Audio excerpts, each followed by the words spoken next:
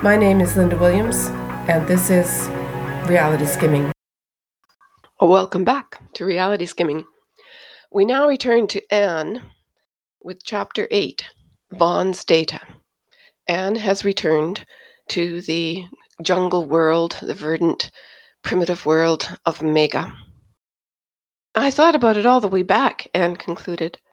The way I fell for Nagani, hitting on Renard, and then thinking I'm in love with a Gilak. It's dysfunctional. The presiding counselor failed to pounce. In fact, Councillor Ling looked more pained than compassionate. "Do you mind if I get myself a hot chocolate?" she asked. No, sure," Anne said, getting up. Her hands spread against the sides of her stretch pants. Bring me one too," she said, trying to sound casual. The room she was left in was like every other councillor's room she'd ever known, with minor variations. It had some morph furniture grouped around a stage. Behind Anne, an archway led to the lobby of the Pilot Services building. Ahead of her, a transparent wall faced out onto the Commons lawn. The lawn was not covered in grass the way it would have been back home on Ryre. Instead, it was a sprawl of mossy ground cover, bubbling with tiny purple flowers. Two people standing in front of a tall tree were staring at Anne through the transparent wall. The young man actually pointed and said something to the girl on his arm. Such behavior was as rare as it was rude on Ryre, but then this was Mega. Anne made a face at the offending youth to scare him off. "Pervert," she muttered, and felt consoled. Councillor Ling returned with 2 mugs. "Here you are," she said, handing Anne's over. Ling favored a highly supportive environment. Her morph seating grew a shelf to accommodate her mug. Anne held hers cupped in her hands. "I was wondering," Ling began cautiously, "if you would like to discuss the recent vote in progress concerning proper treatment of your Gilak." "He's not my Gilak," said Anne. "I think," Ling said, "you may be suffering from some factual misconceptions about Vaughn." "Who?" asked Anne. "Your Gilak," the counselor told her. "His real name is Vaughn." Anne shrugged, thinking, con artist. "I think there's something you should see," Ling told her, turning to her stage. "Reference the Gilak Vaughn," she ordered, "and display his sexual response profile." The stage produced a 3D graph. "Vaughn is not the least bit homosexual," Ling said, pointing out a valley. "That's an aversion response." Her hand shifted, altering the image. "The emotional integration here is more typically female than male, but that's shading into general personality. And while this might confuse the issue," her fingers panned through a spiky region, "it is actually a pansexualization pattern, typical in chronic sex abuse victims with an onset in childhood. Subtract the noise and mute the unusual emotional overlay," her stage display adjusted accordingly, "and you get classic sexual triggers for a male adolescent, a heterosexual male adolescent." She sat back. "In fact, Vaughn is so adverse to homosexuality it is pathological from a Rishan point of view, however understandable his phobia in light of his experiences." "That's Beauty's profile?" Anne said stupidly, still flummoxed. "Where did it come from?" "It was included in the data you brought back." "I never saw it," Anne protested. "You never asked to," Ling said simply. "Not on second contact station, not in transit, and certainly not since you got back." She signaled the stage off. "I suspect you are so wrapped up in your resentment at his failure to remain the perfect lover that you can't think about him as a person, as the boy you seduced and encouraged to care about you." "I seduced," Anne shot up. "Hey, you weren't there." She pivoted towards the glass wall. Ling stood too. Anne, wait. That was clumsy of me. Anne would not wait. She was sick of people telling her to read the record and irked by Ling taking Beauty's side in their breakup.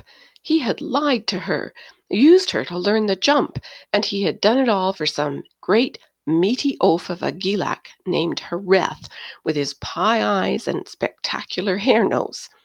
She walked straight through doors in the glass wall onto the commons, where the hot Megan sun cheerfully tried to cook her in the sweat it instantly inspired. It took a moment to adjust after the air-conditioned visiting room, set to mimic Ryer's mild climate. Then Anne set off across the commons at a brisk walk, trying not to think about Beauty's sexual profile. "Hey, Anne!" a voice shattered her muddled thoughts. She turned to see a fellow pilot called Josh jogging up to greet her.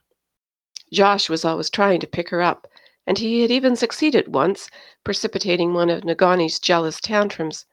Or had it been one of her guilty ones? She wasn't sorry to see him now.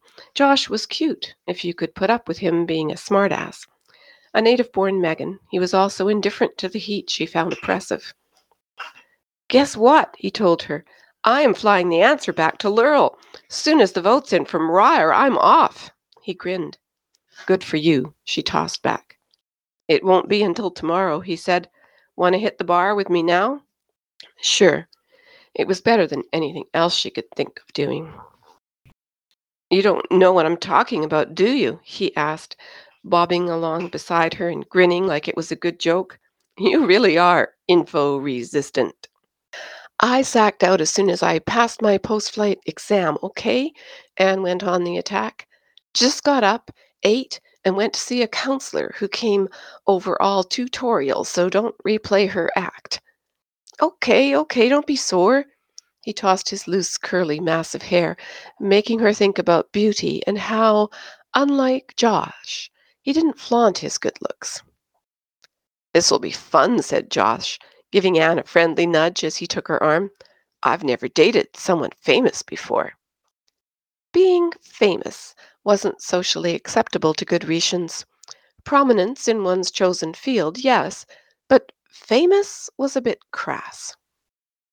Anne extracted her arm just as they reached the entrance to an underground bunker, headed up with a big archaic neon sign that said Pilot's Dungeon.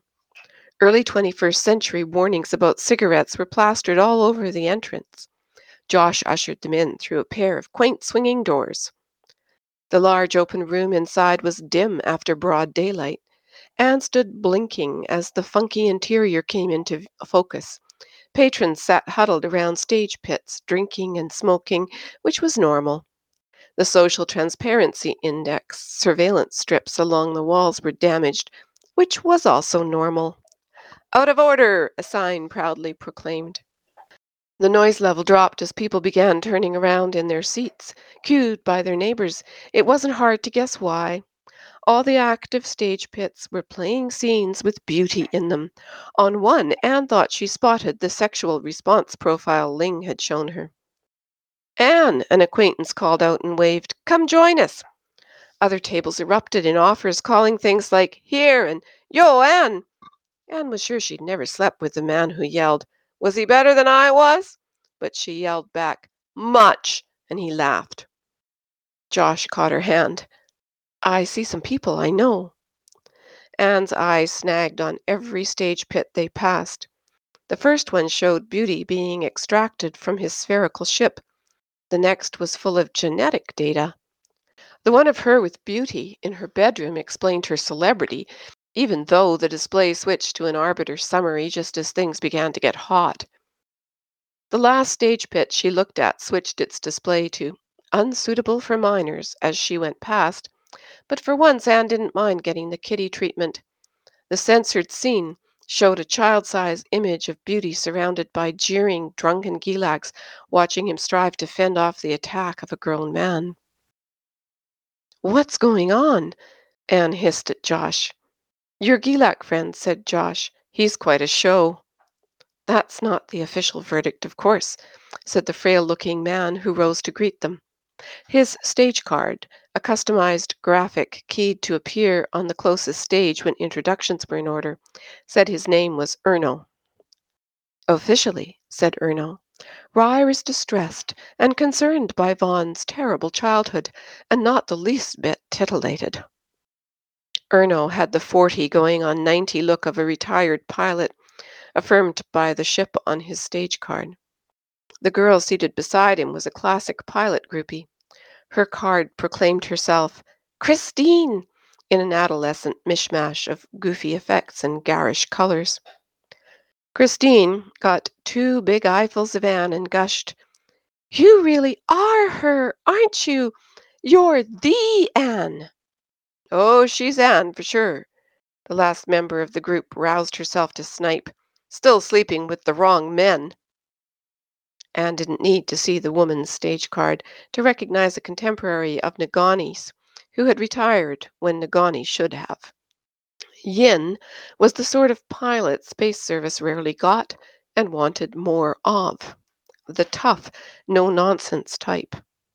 Anne had never seen her drunk before. So glad you favored us with your company, Erno assured Anne to paper over Yin's insult. And rest assured, you can speak freely in the pilot's dungeon. He winked at her. They're always having trouble in here with the surveillance strips. The display stages continued to censor displays when a miner walked past, but they were idiot savants, restricted in function. No one counted that surveillance. Anne sat as far from Christine as she could, and disliked groupies. There had always been 1 or 2 hanging around Nagani to complicate her love life. Yin gestured toward the stage pit. Idiots. She waved her hand unsteadily. Will you just look? The image on Yin's stage was a sight graph, but not the same one Councillor Ling had showed Anne. Perhaps we ought to turn our stage off, in deference to present company, Erno suggested. By all means, enthused Josh. Let's protect Anne's exemplary innocence. After all, she is probably the only person in her own update radius who doesn't know we've all been outclassed. What do you mean? Christine asked, wide-eyed as usual. I mean, Anne hasn't taken in all of this stuff, explained Josh. Go get me a beer, Anne ordered and stroked up a menu. Sure, said Josh, caught without a snappy comeback. He hauled himself up off the morph seating beside her and went to collect her order from an auto-serve bar. Erno offered Anne a cigarette. She refused him. She could not imagine Beauty smoking. Yin said bitterly, The Gilak isn't human. How can you say that? Christine cried, her big girly eyes filling up with tears. He's the sweetest man on record. Yin slid her elbows forward, sleeves soaking up beer spilled earlier. You make me want to puke, she said, and stabbed an arm at the graph. Look hard and think with what's between your ears, not your legs. It dawned on Anne suddenly that the graph measured piloting aptitude. It had been hard to recognize because the scale was compressed in a way that was simply impossible. Law and reason, she breathed. Is that really your Gilak boyfriend? Erno said dryly. Yes. Remarkable, isn't it? She was looking at the specs of a pilot who could fly rings around her. Anne was with Yin. She was scared. He's perfectly human, Christine insisted, sticking out her sensuous lower lip. Oh, yeah, Josh pitched in jovially, plunking down Anne's drink and climbing back into his place beside her. Way, way too perfectly everything. Erno picked up the thread. Expert opinion leans toward a bioengineering explanation. Vaughan's looks, for example, may have been designed to match a romantic ideal, an obsolete one now, except in some quarters. He tipped his head towards Christine. Josh laughed. Being bioengineered doesn't mean Vaughn isn't human, said Christine, her face heated. There are places in Union Reach where bioengineering is done for cosmetic reasons. Erno adopted a patronizing manner. I believe there was much more involved in this case than a bit of cosmetic tinkering. You don't get change that drastic and complex without doing something unethical, Josh expanded, like weeding out whole crops of variants with torture trials over long trips, and then breeding just the survivors. Which positively forces one to wonder how they produced the perfect lover, Erno said with mock delicacy. Gelax are bioengineered? Anne asked, pointedly ignoring Erno. But they're so primitive. They didn't invent themselves, Josh told her importantly. Earth did. Whipped them up to explore space after losing contact with us. Things must have screwed up on Earth politically after the jump collapsed. He read that, you realize, Erno remarked. If Josh ever had an original idea as weighty as that, it would squash him flat. Then the Sevelites got loose and bred on their own, Josh persevered. I believe you did notice Vaughn seemed capable of reproductive functions, Erno toasted Anne. Josh spurted beer across the table, unable to stifle a laugh, and shoved him off the morph seat beside her. Hey, he protested, scrambling up from the floor. Take it easy, Anne. We had better be careful, Erno said with mock gravity. She may send her boyfriend after us, armed with a pointy sword. The men began to laugh again hysterically. Yin shot up. Sex and swords. Is that all you young fools can think about? She pointed stiffly into Vaughn's piloting profile. Look at his piloting aptitude. And he's regenerative, too. Flying won't leave him weak and falling apart. She shot Erno a glare. He outflew Anne without even finding it stressful. Anne and Nagani were always the best we had. Don't you understand? It will be the killing war all over again, and we're doomed. There was not a pilot living who did not recognize mood swings as a symptom of advancing spacer's syndrome. Yin was Nagani's past and Anne's future. The whole table fell silent out of respect for a disabled comrade. I'm going somewhere to sleep this off, Yin muttered, lurching from rage to embarrassment. Shouldn't we make sure she gets home? Josh asked as Ying teetered off. There'll be pilot handlers all over her as soon as she shows up on record, said Erno. He raised his glass in salute. Ryre takes care of those it sacrifices to keep the arbiters in sync. Christine startled Anne by touching her arm. I think Vaughn is wonderful, she said with cloying earnestness. I'd do anything to help make him better. She actually batted her eyelids. Anne wished she was drunk enough to slug her. Sober, it just wasn't worth hurting her hand. There is something frightening, don't you think, Erno remarked to Josh, about the way women fall all over men who have suffered, as if they find it stimulating. You're disgusting, Christine turned on him, the red highlights in her hair making her complexion look orange in the mottled lighting of the bar. I'm disgusting. You should have seen yourself watching Vaughn's memories, Erno told her. He tipped his head towards Josh. I made an illegal copy on off-record media. Works wonders with underage girls itching to get past unsuitable for minors. Christine snatched up Anne's beer and hurled it into Erno's face. I hate you, she cried, scrambling to her feet. My parents were right about old pilots. She emphasized the word old. Maybe. Erno struggled to retain his dignity with beer dripping off his thin nose. But I was right about you, sweetheart. You wanted to know all the gory details. Anne got up. Josh caught her elbow. Anne, later. She turned to Erno. That off-record copy you've got. Is it the Gelax memories? The way they played on Lurel's stage? Sure is, he said. How much is there? About 2 hours. He smirked at her. Interested? Not remotely, said Anne. But I'm going to report you. She looked around the room, suddenly sickened by the smoke and other symptoms of petty pilot rebelliousness. Erno looked resentful and dangerous. Josh was startled. "But Anne, you've done stuff like that yourself. With us." "Maybe I grew up," said Anne. She turned and strode out, giving the pseudo-salon doors of the pilot's dungeon, which suddenly seemed as childish to her as the bar's inhabitants, a fierce shove. On the commons it was bright daylight. A couple of pilot handlers in uniform were helping Yin across the emerald lawn. "Hey!" Anne hailed them, taking a few running steps to catch up. The nearest one turned around. "Hello, Anne," he greeted her. She got it all out in one sentence. Erno's got an off-record copy of the Gilak's memories that he's showing to minors for sexual favors. "Minors like Christine?" the pilot handler guessed.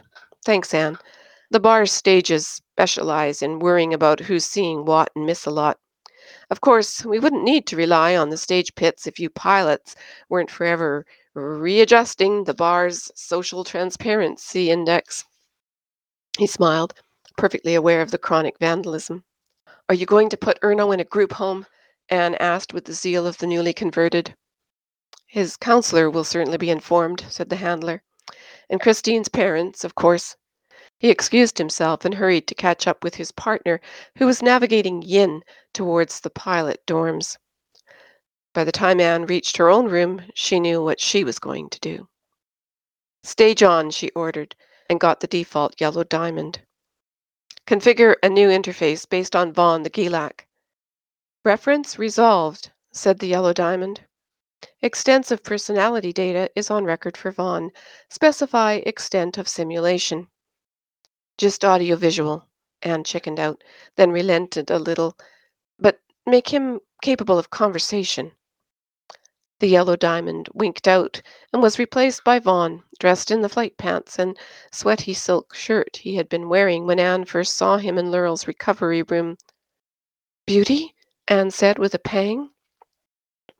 "You called me Beauty," the simulation answered mildly. "I also claim to be Liege Monitum. My real name appears to be Vaughn." "Vaughn?"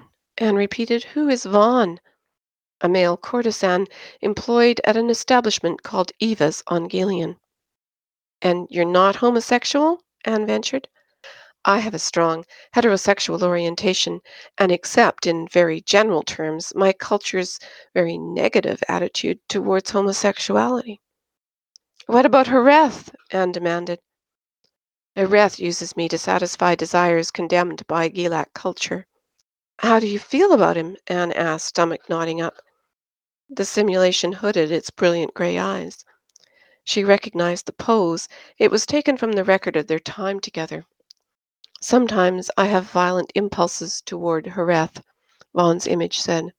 "Sometimes, when he touches me, I wish I had the courage to die. Other times I feel sorry for him." "What do you mean?" Anne began, leaning closer as if she could snatch the trick of light into her arms. She paused to clear a lump in her throat. "What do you mean, you wish you had the courage to die?" "I have an unusually lush nervous system for responding to both pain and pleasure." The stage offered her links to neurological references. "It makes me afraid to die, to lose the pleasure, and it makes me afraid to be hurt again. But this fear betrays all I hold dear. Fear made me betray my sister Mira. It stopped me fighting Jarl to save a girl I had befriended. Fear would have made me obey Harath and go back to him. I nearly did go back. But then Lurl told me about the visitor probe, and I thought it might be able to save me if I rebelled. I did not want to betray you, and I wanted to stay as well. I hate the things I do out of fear. That is why I sometimes want to die." "How do we know all this?" Anne asked him, stunned. "Why is there so much of you on record?" "Tapping my memories was an unexpected side effect of using the visitor probe to arrest my conscience bond attack," explained Vaughn's image. Anne shook her head as if to get water out of her ears. She was so overwhelmed by all the details. "A what bond?" A conscience bond, the stage replied in Vaughn's warm tenor voice, is a hitherto unknown form of aggressive, intrusive conditioning that guarantees obedience to a bondmaster. If the bond slave rebels, a feedback loop attacks his autonomic functions, resulting in death. A rash of handles sprang up alongside Vaughn's projection. Please refer to references for details. You mean rebelling against Hareth is what caused your attack? Anne sought her own form of clarification. And it could have killed you? Yes, the image answered. Drop simulation, Anne ordered, and Vaughn's supple form was replaced by the yellow diamond. Anne hugged her arms to her chest, feeling hollow. This conscience bond thing, she asked, was it something Beauty volunteered for? Some sort of Gilak relationship ritual? The bond was forcibly imposed, replied the yellow diamond. When? Anne barked, her voice rough. When Vaughn was a child of 10, the yellow diamond told her. Blacker and more violent emotions clotted around Anne's memories of Hareth than had ever affixed themselves to Lurrel. It did cross her mind how unfair it was for Hareth to live in fear for the sake of his sexual orientation, but even this was no excuse for enslaving an unwilling 10-year-old. A good man would have found another answer. Beauty said, and began and stopped herself. Vaughn said, she started over, that he betrayed someone called Mira. Who is Mira? Vaughn was raised with Mira in secret in a place known as the Gorarelpul College and trained as a pilot in order to import illegal lab supplies for Mira's father. Vaughn smuggled Mira off planet to train as a medic, but in the process fell prey to Hareth. Mira tried to save him years later when she encountered him working as a courtesan. Mira accused Hareth of sexual misconduct, but she was unaware of the conscience bond. Backing her up would have killed Vaughn. That's what he meant when he said it should have been for Mira, Anne realized. He meant he should have rebelled then to justify her accusation. A warm glow thawed her old sense of injury, bringing tears to her eyes. But he did it for me instead. Vaughn's feelings for you were a contributing factor, the arbiter corrected. But he was more substantially influenced by a powerful reluctance to return to Hareth and an idealized view of Ryre in general. His awareness of the visitor probe's potential as a possible means of treatment also contributed to stage off, Anne snapped. She paced the room until the sting of the arbiter's heartless analysis wore off, then called Ling to ask if she could see her again right away. I'm going back to Second Contact Station, Anne told the counselor when she barged back into her visiting room, to be with Vaughn. I love him. Anne dumped her duffel bag on the floor. I just found out about the conscience bond and all the rest of it. I know, Ling assured her. I've been monitoring you. I still have a few questions, Anne forged ahead. Ones I didn't want to ask as stage. She held her breath a second. Is Vaughn going to be okay? I mean, medically? Ling pursed her lips. He can't be removed from the probe until the conscience bond is disabled, and Lurrel isn't certain she can disable it without causing damage. In the meantime, he is suffering from total recall episodes, which are distressing to him. He thinks of them as clear dreams. That's a Gilak cultural reference. Gilaks believe in reincarnation, you see, and people who claim they can relive events from past lives are called clear dreamers. Vaughn is not reliving a past life exactly, but clear dream is the closest term he has for what he is experiencing. Does he love me? Anne demanded. Or was I simply business for him in the shower and afterwards in bed?